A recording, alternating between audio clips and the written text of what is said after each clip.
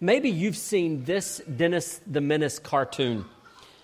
Dennis has got a great big smile on his face, and he's holding a big box, and he runs to his mother, and his mother's mouth is wide open. And Dennis says, "Mom, Mom, Mom, Mom, guess what? Guess what? We need to let Santa know that I don't need a train anymore. Look what I found on the top shelf in Dad's closet." Now, we all know, especially if you've had boys, we all know that Christmas can bring its share of challenges, prowling kids and such as that. But in reality, this time of the year brings challenges that are bigger, that are significant. It's something like this. In the midst of the joy and the celebration of Christmas, we see the fact that life is also broken. We see the fact that there's a lot of heartache. I think we see it more painfully because of the comparison of the joy, and then at the same time you look and go, things are not right. There's a lot of heartache and difficulty. So where do you look in this life for hope? Where do you look for life, for what makes life right and good? Well, this morning we're going to spend a little time in Isaiah chapter 9 together as we think about these questions. And we'll discover a God who loves relentlessly, in whom we can find hope and life. Let's read together Isaiah 9. "But there will be no more gloom for her who was in anguish. In the former time he brought into contempt the land of Zebulun and the land of Naphtali, but in the latter time he has made glorious the way of the sea, the land beyond the Jordan, Galilee of the nations. The people who walked in darkness have seen a great light. Those who have dwelt in a land of deep darkness, on them has light shone. You have multiplied the nation. You have increased its joy. They rejoice before you as with joy at the harvest, as they are glad when they divide the spoil. For the yoke of his burden and the staff for his shoulder, the rod of his oppressor you have broken, as on the day of Midian. For every boot on the tramping warrior in battle tumult, and every garment rolled in blood will be burned as fuel for the fire. For to us a child is born, to us a son is given, and the government shall be upon his shoulder, and his name shall be called Wonderful Counselor, Mighty God, Everlasting Father, Prince of Peace. Of the increase of his government and of peace there will be no end, on the throne of David and over his kingdom, to establish it and to uphold it with justice and with righteousness from this time forth and forevermore. The zeal of the Lord of hosts will do this." This passage teaches us that in the midst of darkness, you can find life and hope in the Savior sent by God. In the midst of darkness, you can find life and hope in the Savior sent by God. If you look there in verse 1, the prophet refers to gloom and to despair. And if you look back into chapter 8, you'll see that the prophet talks of a darkness that's over the land. And it was a darkness that had been caused because the people of God had rejected him. They had trusted in other nations. They had walked away from him.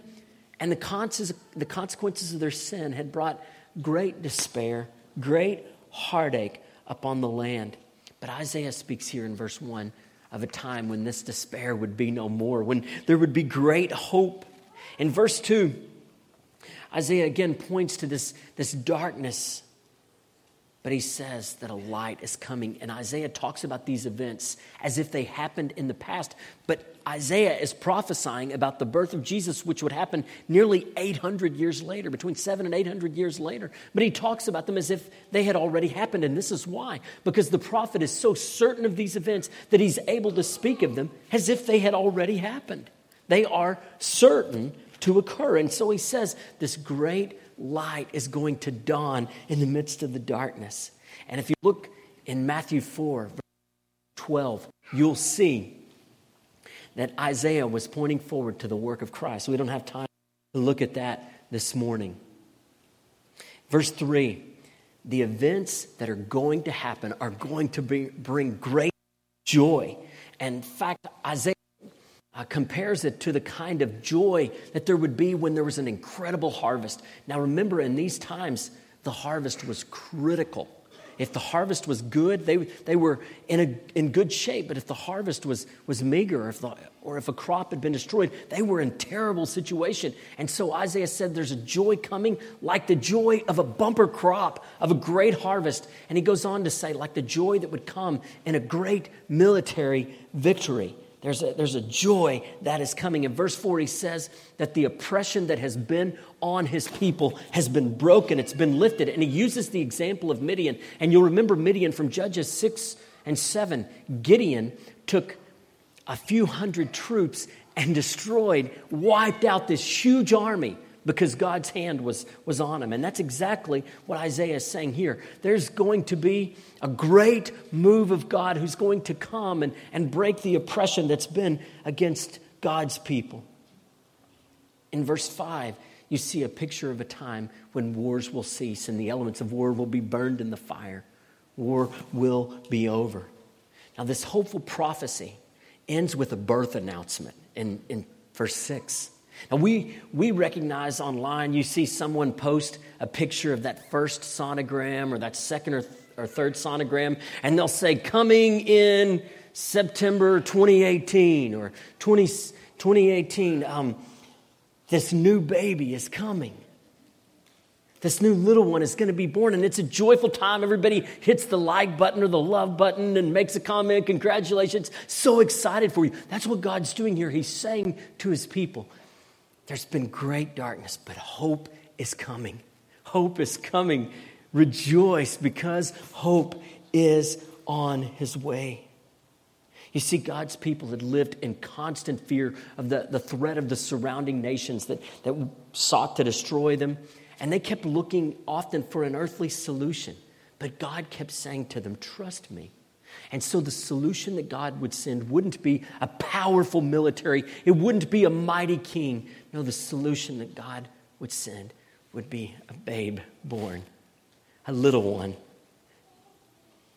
In verse 6, you see that a child would come. And this points to the fact that Jesus is human. He came as a human, came as a babe.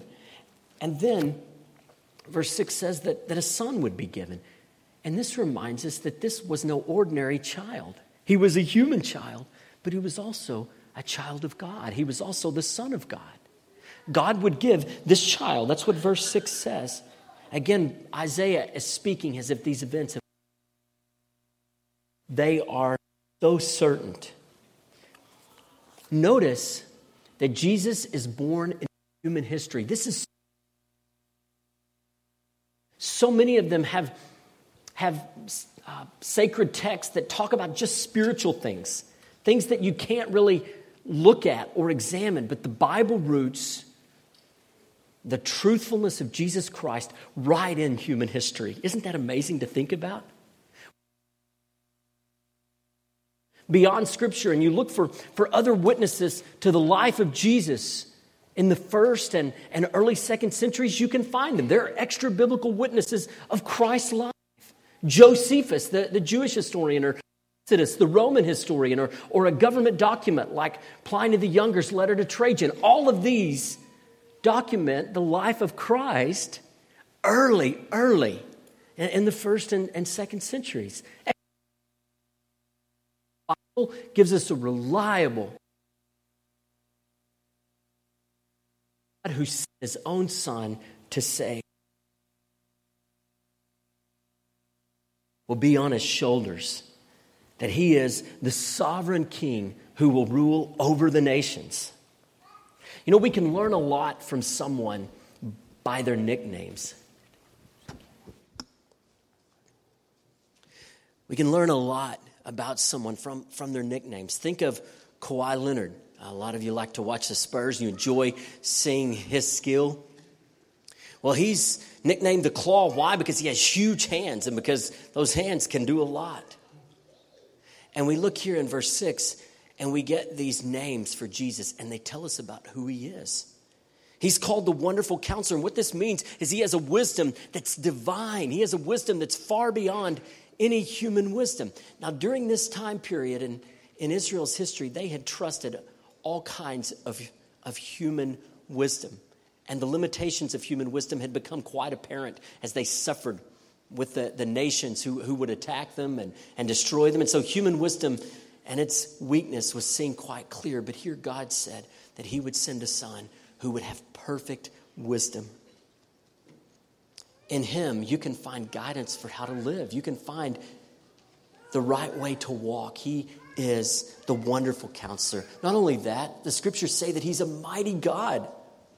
This baby would be God incarnate, God in the flesh. And we get hints here of the doctrine of the Trinity, the idea that Jesus is God the Son, fully God and fully human. And then when we look into the New Testament and we see Jesus, what's he doing? He's walking on water. He's calming the storms. He's raising the dead. We see that he is indeed God Almighty. But also he's called Everlasting Father. Now sometimes there's some confusion here. Wait a minute. I thought that there was God the Father, God the Son, God the Holy Spirit. They just sang about that a few minutes ago. Why is he called Everlasting Father? Well, this is not saying that Jesus is God the Father. It's saying that he will be like a father to his people. That he'll be like a father. Well, what's a father? A father's one who cares for his kids. A father's one who protects his kids. A father's one who provides for his kids. A father's one who disciplines his kids. And so he would be not just a father, but here we're told he would be an everlasting father. This is a dad who never, ever gives up on his people. A father whose love is everlasting. A forever father kind of love. That's the kind of love that Jesus would show his people. What a beautiful picture of a Christ who gave his all for us. A forever kind of love. He is the everlasting Father. Not only that, he is called the Prince of Peace. Jesus brings peace. We know ultimately Jesus will bring peace. He will come again and he'll wipe out all wars and all the effects of sin. And there'll be an amazing and incredible peace, a peace that will reign for all eternity. But in the meantime, Jesus came as a baby and he came to bring peace between people and God. And the reason that we need to have peace with God is because we are sinful. We know that. Every one of us, we act selfishly all the time. Our lives are often characterized by pride, by lying, and the list could go on and on and on. And all of those things makes it where we're enemies of God because we're rebelling against him. We're rebelling against his love. And so what did God do? God sent his son to bring peace, to make a way for those of us who are guilty and sinful to have peace with a God who's holy. What did Jesus do? He came and he lived a perfect life here on earth. He was nailed to the cross and he took the punishment for my sin and your sin, any who would believe, upon himself.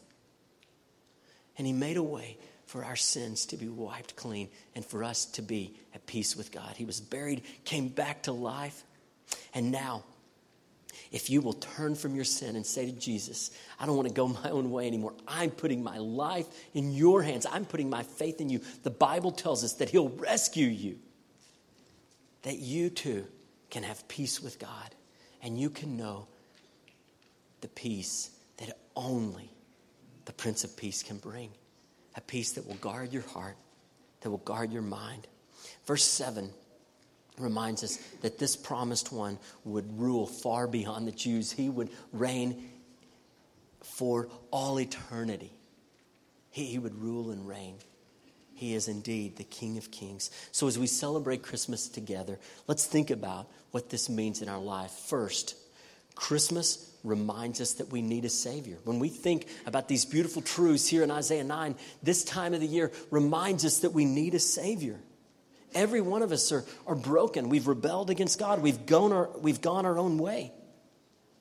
God's people in Isaiah's time couldn't save themselves. And friend, you can't save yourself either. You need a Savior. You need a rescuer. So Jesus is our desperately needed Savior. Number 2, Christmas reminds us that even in the most hopeless situations, there's hope. God's people had been devastated and broken by the hostility of the nations around them. They were in shambles. There were dark, dark days for his people. But that child that was born, that son that was given, would mean that no matter what, God's people could have hope. So your past sin, the sin that's been committed against you, lost opportunities, broken dreams, deep regret, paralyzing guilt, heavy shame, you name it. Whatever it is, Jesus can shine light into the deepest corners of your heart. He can bring life, despair and sadness, fear and anxiety. The Christ child comes to a people walking in darkness to bring hope, to bring life. Your situation, whatever it might be, is not so dark that the light of Christ can't save, that the light of Christ can't bring new hope and new life. If you belong to Him, He will help you. He will heal. So call out to Him. Trust Him. Seek Him. Back during Hurricane Katrina, a group of civilians got together and they nicknamed themselves the Cajun Navy. And they went about trying to rescue people and save people. And when Hurricane Harvey came, this group got back together. They went to Houston with their pickup trucks and with boats, and they began to try to rescue people and save people. And one of the men in this group came across a 73-year-old woman who was floating face down in the middle of a street in Houston. They rescued that woman, performed CPR on her, and they brought her back to life. This is a picture of what Jesus does. He takes what is dead and broken and messed up, and He brings it back to life. He brings new life. He restores. He brings hope. That's why we can celebrate at Christmas. That's why we can celebrate even in the midst of difficulty and even in the midst of heartache, because we have a God who brings new life, who sent His Son for our rescue. So even in the most hopeless situations, Christ, the light of Christ, brings hope. Number 3, Christmas reminds you that God cares for you. He cares for you. Jesus came to suffer and to die, but because of God's love. Sometimes our life circumstances can make us begin to wonder, does God really care? If He really cared, then how could this happen or how could that happen? We can't answer all those questions, but the Scriptures make clear that this side of heaven, there's an awful lot of that stuff. There's an awful lot of the brokenness and of the hard and the things that just cause us to go, Lord, what is happening? And these things can make us question the love of God. But brothers and sisters, I want to say to you, never, ever doubt the love of God. Never believe that. Never believe that God doesn't love you. The devil would have you believe that. He would lie to you and say, why is this happening? God doesn't care. God's not going to do anything. Doesn't matter. That's nonsense. It's absolute nonsense. God loves you passionately. How do we know? Because the Father sent that baby boy to come and to suffer and die on a cross. What kind of love is that? I know we say it all the time and we take it for granted, but ponder that for a moment. What kind of love is that? You give up your own son. What a powerful love. He loves with an unending love. So while we don't always know what God allows into our lives and what God permits, let the gift of this baby boy who would grow up and be nailed to a tree always remind you that God loves you, that God cares for His children, that He will not let you go. Never believe otherwise. Imagine a time in your life when you really were going through a hardship. For some of you, that's right now. For others of you, you'll remember back to the loss of a loved one or some kind of devastating news. And do you remember when a friend who loved you just came and put his hand on your back and just said, I want you to know we care about you and we're there for you? Or maybe a friend who came and just wrapped their arms around you and said, we love you. Do you remember for just a few moments the kind of solace that you felt? Somebody cares. I matter to somebody. The cross is that. Brothers and sisters, that's what the cross is. It's God's wrapping His arms around us if we belong to Him and saying to us, never, ever doubt that I'm with you. That's why I sent that baby boy. He's proof that I love you. That's God's putting His hand on your shoulder and saying, don't you give up. I love you. I'm with you. So don't ever believe that the God who sent His own Son for you doesn't love you. Never believe that. We may not understand Him. We may not understand what He allows, but never believe that. Always remember that he cares for his children. Number 4, Christmas reminds us that Jesus is God Almighty and is worthy of our whole lives. Jesus is not a good luck charm that you wear around your neck or that you keep in your pocket. He is the Son of God. He gave his life for you, and he calls you to give your life back to him. If you know Jesus, he's calling you to live faithfully for him, to walk with him, to live your life as a life of deep devotion and worship. So give your whole life in devotion to him. That's exactly what he's done for you. Remember back in the early days of the war with Afghanistan, there were 2 ladies. Most of you will probably remember who are old enough to. Heather Mercer and Dana Curry. They were serving as Afghan aid workers. They were there trying to care for the Afghan people, but also to be a light for Christ. They were arrested in August of 2001, and they were accused of sharing the gospel by the Taliban. They were imprisoned. They were put on trial. They were locked up, and they were at the mercy of often these violent and ruthless members of the Taliban. And yet in the midst of the war, Northern Alliance troops rescued those 2 ladies. They picked them up, and U.S. Special Forces brought them to safety. And those 2 ladies, who seemed as if they had no hope at all, were rescued. And I want you to know that's exactly what Jesus has done. He has rescued. He has brought hope where there seemed to be no hope. That's why he came. That's why he came. He came with the mission, your rescue. You can find life and hope in this one sent from God. So believers, this morning, if you're a Christian, won't you say to the Lord, all that I am, Lord, I want to give it back to you. I'm placing my life in your hands. Lord, whatever you ask, I want to follow you. God, as you've loved me, help me to love you. And let's seek by his grace to live our lives with deep devotion to this one who came for our rescue. Some of you who are here today are not believers. There's never been a time in your life when you've put your faith in Jesus. You've known about Jesus. Maybe you've done some religious things, but you've never become a Christian. Maybe you've tried other things and things that have left you longing. Things that have made you just know deep down things are not right. Things need to change. You've known you need someone greater, something bigger than you. Because all of us do. And right here we find the one that we're looking for, the one that our hearts are longing for. So may Jesus be your deliverer, not just a decoration in your nativity set. May he be your deliverer. May he be your treasure, not just a trinket. May he be the one that you hold fast to, who gives you life. If you do not know the Lord Jesus, don't leave here today without turning to him in faith. In just a moment, we'll stand and sing. And when we do, I'll be up here. Brother Ralph will be up here. And we would love to visit with you more about how you can know the one who came to save you, to give you life. No more important decision than coming to know him, the one who gives true life, true hope. Let's pray together.